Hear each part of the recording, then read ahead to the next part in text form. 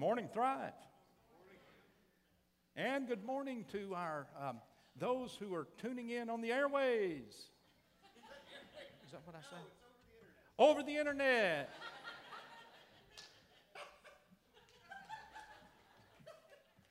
Let me tell you something so that we're getting honest this morning. I'm Pastor Stan, okay? I'm the pastor of the church, and I'm privileged to be here. Every time I hear the band in Thrive or in Crosswalk, I think, man, I want to be in that band. I can play the guitar. And when I hear Scott and Reagan preach, they are so funny, aren't they? And they are so poignant with their messages, right? So relevant. Give them a hand.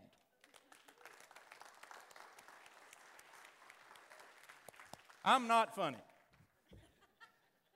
And in fact, I do not like this sermon series we're in for the next 3 weeks. They wrote it. The young ones, they make me preach them. I didn't like their sermon text for the day, so I changed it. I'm not in a very good mood.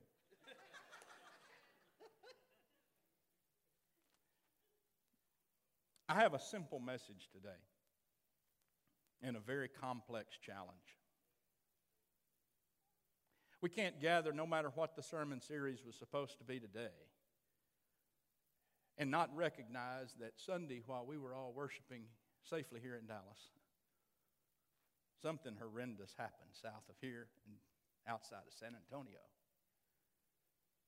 And I want to say how much I appreciate the fact that in our worship services today, we're remembering. We're praying for those who are grieving right now. We're recognizing our veterans. Thank you for your service. In the traditional services, there are lots of veterans.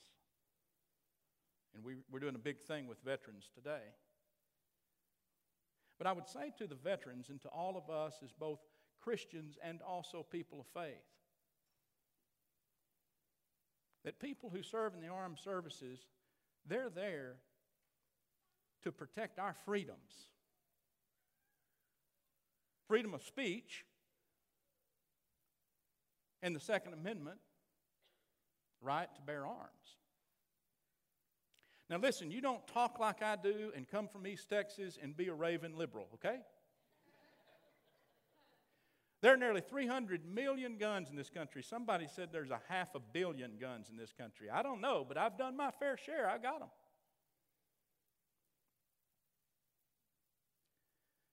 But it is irresponsible for us to just go on like nothing ever happened related to guns. It is time for us to demand that we get over these divides, get over this partisan crap. Sorry. Tell you I'm in a bad mood. This is not a Democrat or Republican issue. It's not even completely a gun issue, but it is a gun issue. We need to quit bowing to a lobby that tries to make us think that somehow or another some politician in charge could confiscate 300 million guns. Boy, if that's not a crock of it. And you know, a few years ago, we started holding bars and bartenders responsible for giving people drinks when they'd had too much, right? Well, listen, I know that alcohol is not one of the amendments, okay, so don't write me a letter. But I think that there needs to be some laws put in place, at least bump stocks. My gosh, they were this close, or were they? And those who distribute need to be held responsible and need to have licenses that are costly. Anyway, I'm not going to get political today, okay? But I'm going to tell you, I'm writing my senators and representatives. And you do what you think is right for you, because we're not going to tell you what's right for you. But to do nothing, but only to pray, which is a lot, is not enough. So,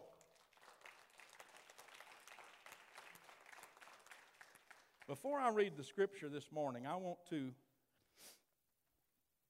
read an article, okay? We're going to talk about the Great Commission today. And you're going to wonder how on earth I'm going to get there. Headlines. Bomb threats at more than 100 Jewish community centers. Dozens of mosques vandalized and attacked. Shootings at churches across the country on the rise. Now, reading the headlines, you might get the impression that sacred spaces are increasingly unsafe and that religion itself is under attack in America. The attack on November the 5th targeted more than a single congregation. Wrote one prominent Southern Baptist, it was an assault on Christianity itself. But most attacks at houses of worship aren't really about religion, experts say. And even with the steady rise of shooting and hate crimes, spiritual sanctuaries remain among the more secure spots to spend a Sunday morning. I wished he'd have said something like, not on the golf course or not in the boat. It's very safe to go to church on Sunday, said Dallas Drake, a criminologist at the Center for Homicidal Research in Minneapolis. There are very few incidences, but they are all high profile when they occur. Drake likened church shootings to mass murders at schools. They are horrific because of who and what they target, but they are also relatively rare. Police said, this was not racially motivated. It wasn't over religious beliefs, said Freeman Martin, a regional director for the Texas Department of Public Safety. There was a domestic situation going on in a family related to in-laws, and it occurred. In 17% of church shootings, listen to this, the attacker felt unwelcome or had been rejected by the church. So if you want to be a little more unsafe on Sunday, get real hardcore. Drake said 12% of the shooters suffered from a mental illness. 12%. You thought all of them were crazy. And those statistics support with more recent data from Carl Chin, a church security consultant based in Colorado Springs, Colorado. Chin has collected data on more than 1,600 deadly force incidences since 1999 at all houses of worship, including mosques and synagogues. Chin found that more than 10% of all homicides at houses of worship involve mental illness. Religious bias accounted for 6%. Both Chin and Drake found that deadly attacks at houses of worship have increased in recent years. And looking more broadly at all violence at all houses of worship, Chin has tallied more than 250 incidences, each in 2015 and 2016, and through August, there has already been 173 this year, according to Chin. That, of course, does not include Sutherland Springs Massacre. The shootings are part of an overall and alarming increase in mass shootings within the country at large. And in some ways, Drake said, houses of worship are simply the most convenient venue for attackers who harbor grudges against former lovers, spouses, or friends. Many sanctuaries have regular schedules, lack robust security, and proudly bear open-door policies. Churches are designed to attract the least and the lost and to welcome them into a loving community, even if that sometimes has terrible consequences. And my question this morning, are we going to change?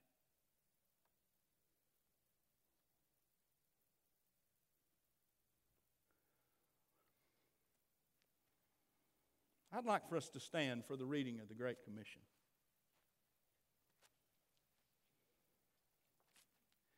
Now, the 11 disciples went to Galilee, to the mountain to which Jesus had directed them. And when they saw him, they worshiped him, but some doubted. And Jesus came and he said to them, all authority in heaven and on earth has been given to me. Go therefore and make disciples of all nations. Now we're not finished with the Great Commission, but you may be seated or your legs are going to get tired.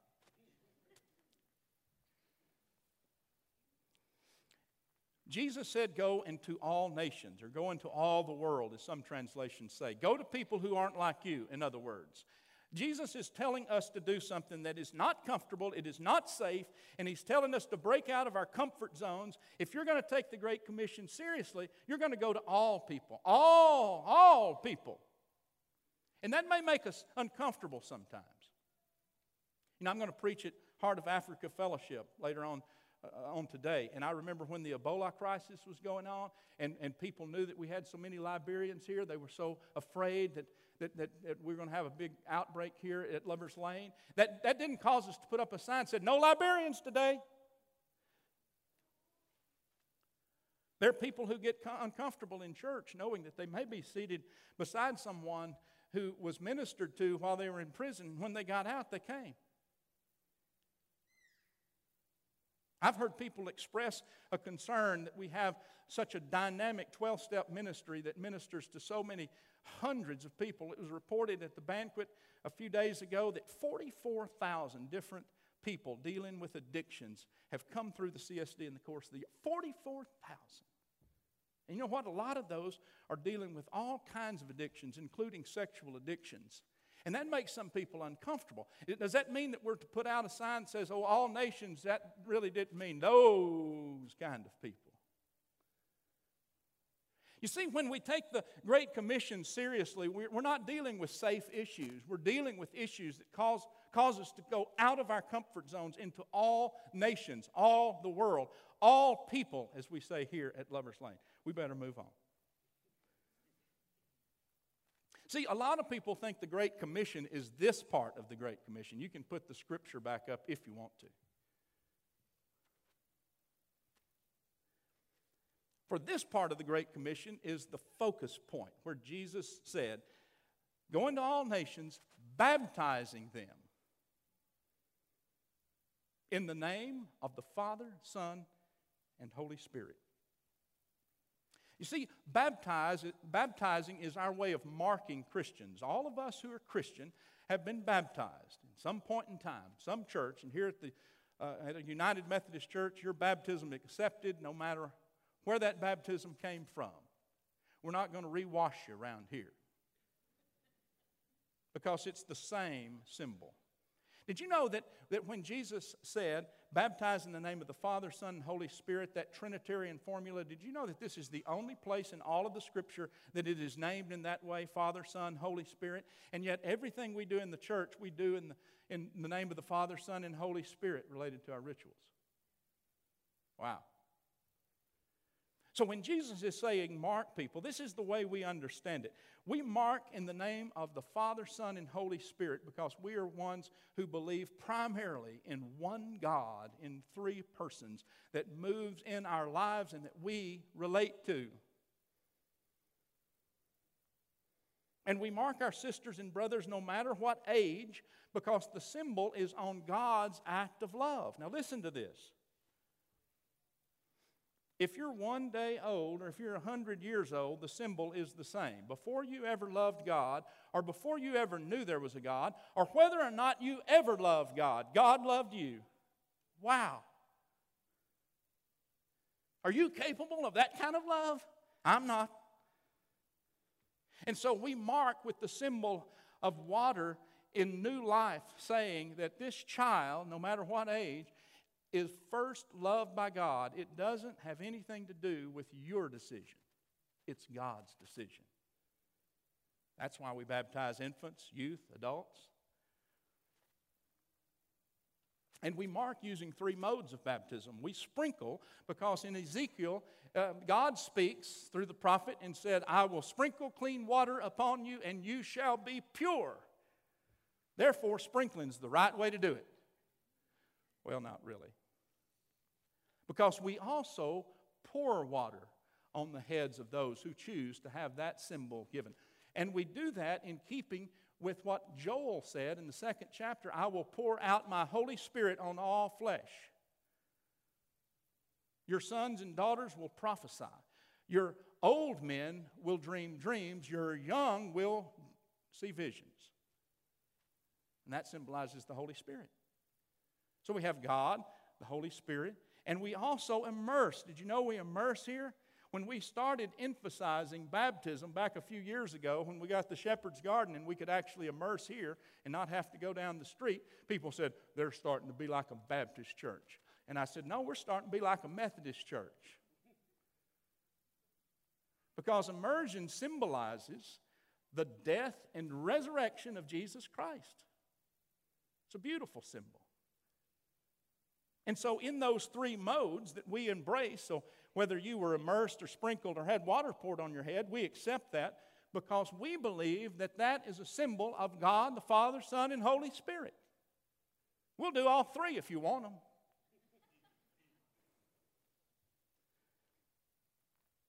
Now take note, because this is the second part of the Great Commission. The Great Commission is not over with the baptism, and sometimes we think it is, and so often we don't read further to the completion of what the Great Commission is. And the Great Commission ends this way. Teach them to obey everything that I have commanded you.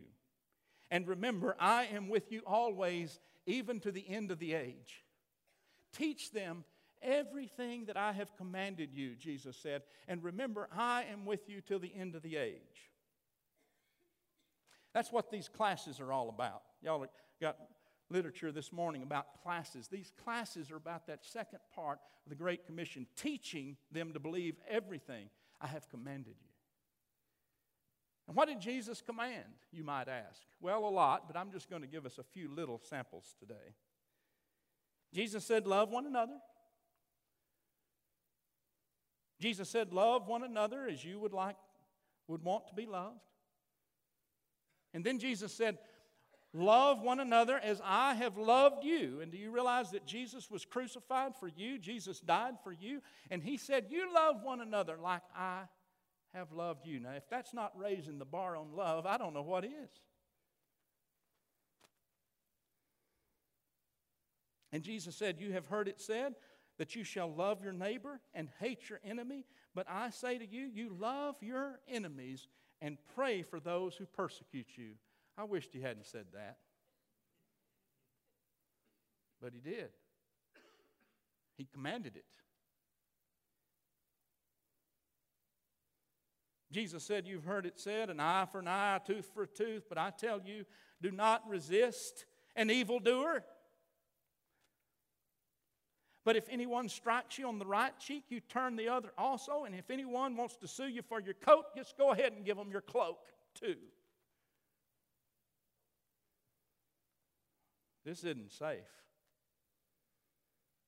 No greater love has anyone than this, that the person would lay down his or her life for a friend. No greater love, Jesus said. And then he did it. Laid down his life for you and me, for all the world, for all people, for all nations, for all time. I want to ask you a question. Did anybody this morning wake up and think, I wonder if I'm going to be safe at church this morning? Did anybody do that? Come on, I know you did. Somebody did. Somebody thought about it. I've thought about it this week. Did anyone think if I go to church I might be risking my life? Anybody think that? Well, you are. Really. I mean, you may not be in danger of a shooter this morning. I mean, we have armed guards here helping us cross the street and in the building, and that's perhaps a deterrent. But I'm talking about you're risking being changed and converted by being here. I know because I have been and am. I get changed and converted by this church, by the way the Holy Spirit works through this church. Do you? We've received 2 members this morning. They've been changed and converted, I dare say, by this church, and you've been changed and converted by them being here. Thank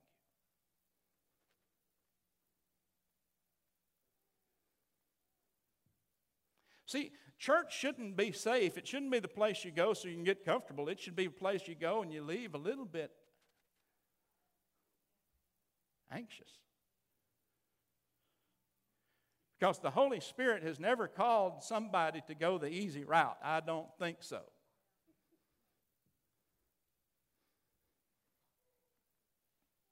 This week, the talk in the church world has been about the Great Commission, not about the Great Commission. It's rather been about how churches need to be safe. Really. We preachers across the country have heard issues about safety raised, and the question, what if a shooter came to your church on Sunday morning? Are you ready? Even our bishop wrote a letter encouraging us to go to church because churches are safe. Don't stay home because you're afraid, because I guess the bishop has heard from people in the North Texas Conference. And I want to say this. I believe in safety, and I believe in being smart, and that's why we have guards here on Sunday, and that's why we're going to have a little briefing of our ushers to learn how to deal with emergencies. We've had to deal with an emergency in here recently. We need to make sure that the people who are in charge of order are ready to deal with emergencies, including a shooter. But the real question is, does the Great Commission cause us as a church to be safe?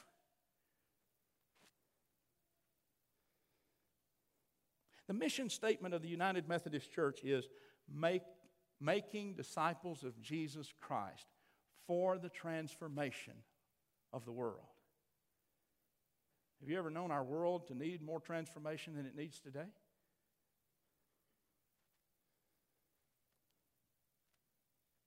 What we do is make disciples. That's the Great Commission. We baptize disciples. When we start talking about teaching them everything Jesus commanded, we're starting about transforming the world if we're going to be serious about that. If we break out of our safety zones and get serious about that. The mission is bold and it's aggressive and it is not safe. It's not safe. Going to church and being the church should not be first known as safe. Rather, I believe that the task entrusted to the Christian church is most important to be out on a limb, or as our first pastor used to constantly remind our foremothers and fathers here at Lover's Lane, the church's call is to be up a tree and out on a limb. Not safe.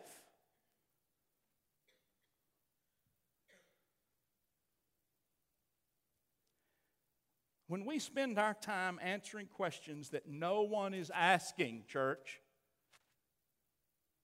while neglecting the deepest concerns of the human spirit, we as a church are living safe.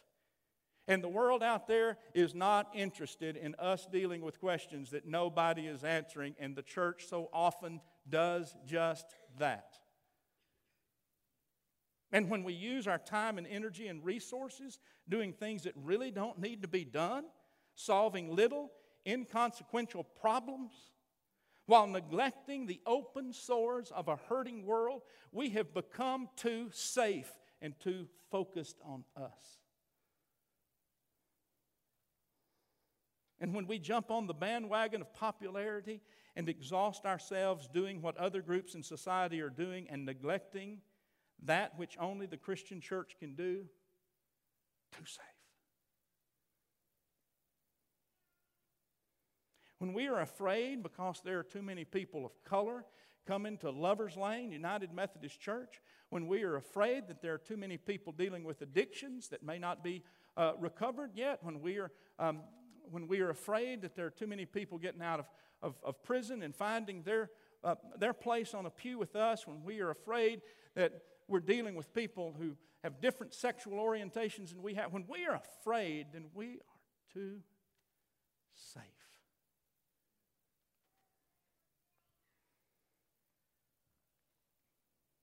When the church lives too safe, we're in danger of what I read a cynic said about the church. I hope we never own this one. It's a little company of people on a side street singing ditties about heaven. Whoa, that hurts. And don't think there are not millions of people out there who think just that about what we are about. And we know better. Now, hear me loud and clear this morning. Trivial Pursuit is a game that we dare not play as a church. The need's too great. All around us, people are searching for answers. There are those of you here today, you're here because you're searching for answers and for a sense of direction. Looking for a foundation to build on. There are people out there looking for a foundation to build, not their house, their spiritual home themselves. They're looking for a foundation to build on. And I earnestly believe that we in the Christian church have been entrusted with the very reality for which people are searching. And what they're looking for is the God who was revealed in Jesus, the same God in Jesus who gave us all of those commands that are so unsafe, so risky, so right. And the church that starts living into the truth of that, you get so hungry that you want people to come here because this is where you're getting fed, this is where you're learning about those commandments, that you invite and you invite and you invite because it means so much to you, and then we're fulfilling the Great Commission. If we're not providing a connection between people and God, then friends, we're traveling too safe.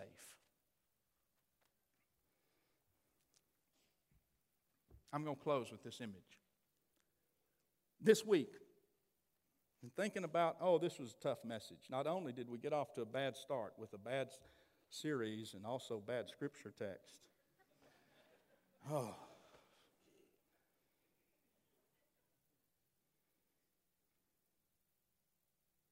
It was a hard sermon. This isn't what I wanted to talk about today.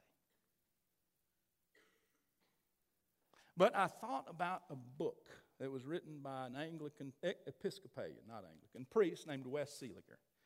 Wes was in Houston when I was in Houston back shortly after the earth's surface cooled. And we were there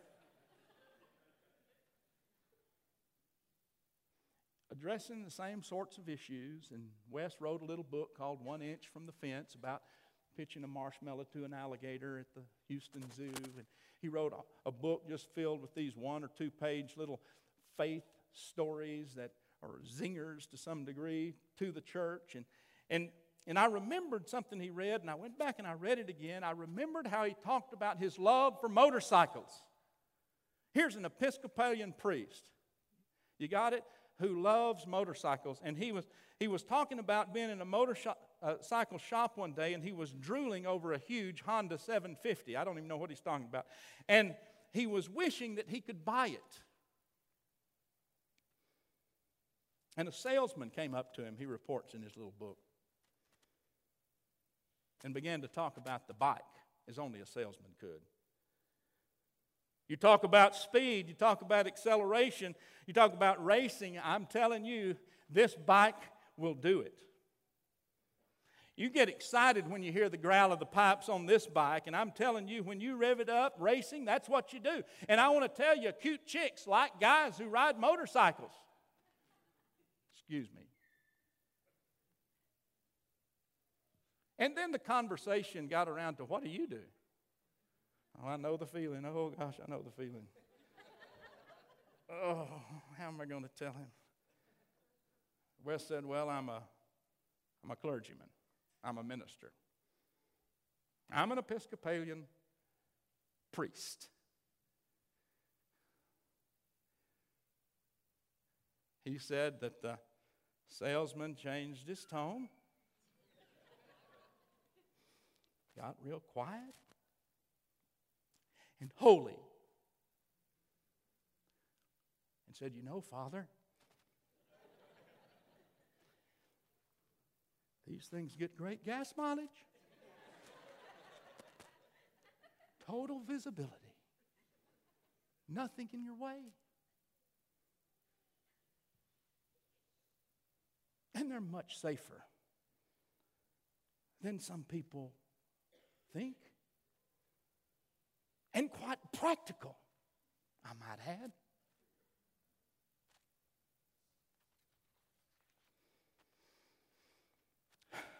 And Wes said, lawnmower salesmen are not surprised to find a clergyman looking over their merchandise. Motorcycle salesmen are. Why? Does this tell us something about the popular image of a clergyman or of the church? Motorcycle or lawnmowers are slow and safe and sane and practical and middle class. You mow your yard? Motorcycles are fast and dangerous and wild and thrilling. Then Wes asked the question, is the Christian life more like mowing the lawn or like riding a motorcycle? Is the Christian life safe and sane or dangerous and exciting? The common image of the church is pure lawnmower, slow, deliberate, and plodding. Our task is to take the church out on the open road, give her the gas, and see what the old baby will do.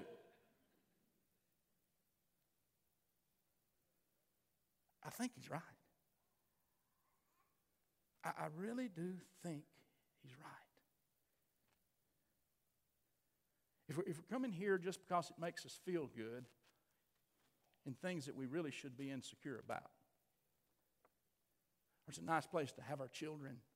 Your children are very safe, I might add. Very, very safe. I'm serious. We take that very seriously.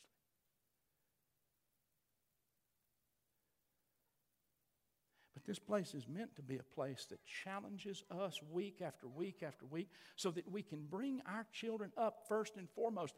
That's the greatest commission that we have, is to bring our children up in the ways and the commandments of Jesus. And in a day when there are crazy, unspeakable things that happen, as a church we might start to really live into what that commission is all about.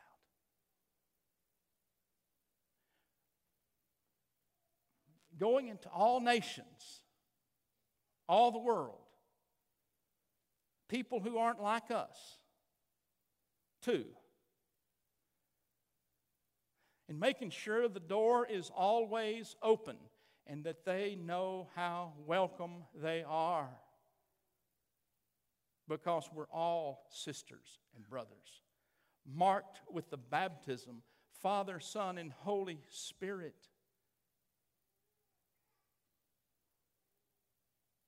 And we're called to teach everything Jesus has commanded us to teach. Radical as he was so right. Because the world is searching for this. And find your comfort and your safety only in believing how Jesus ended the commission. You're not in this alone. The Holy Spirit brings us together. And I will be with you always, every second of every day, until the end of the age. With a partner like that, I think it's time to give the old church the gas and see what the old baby will do.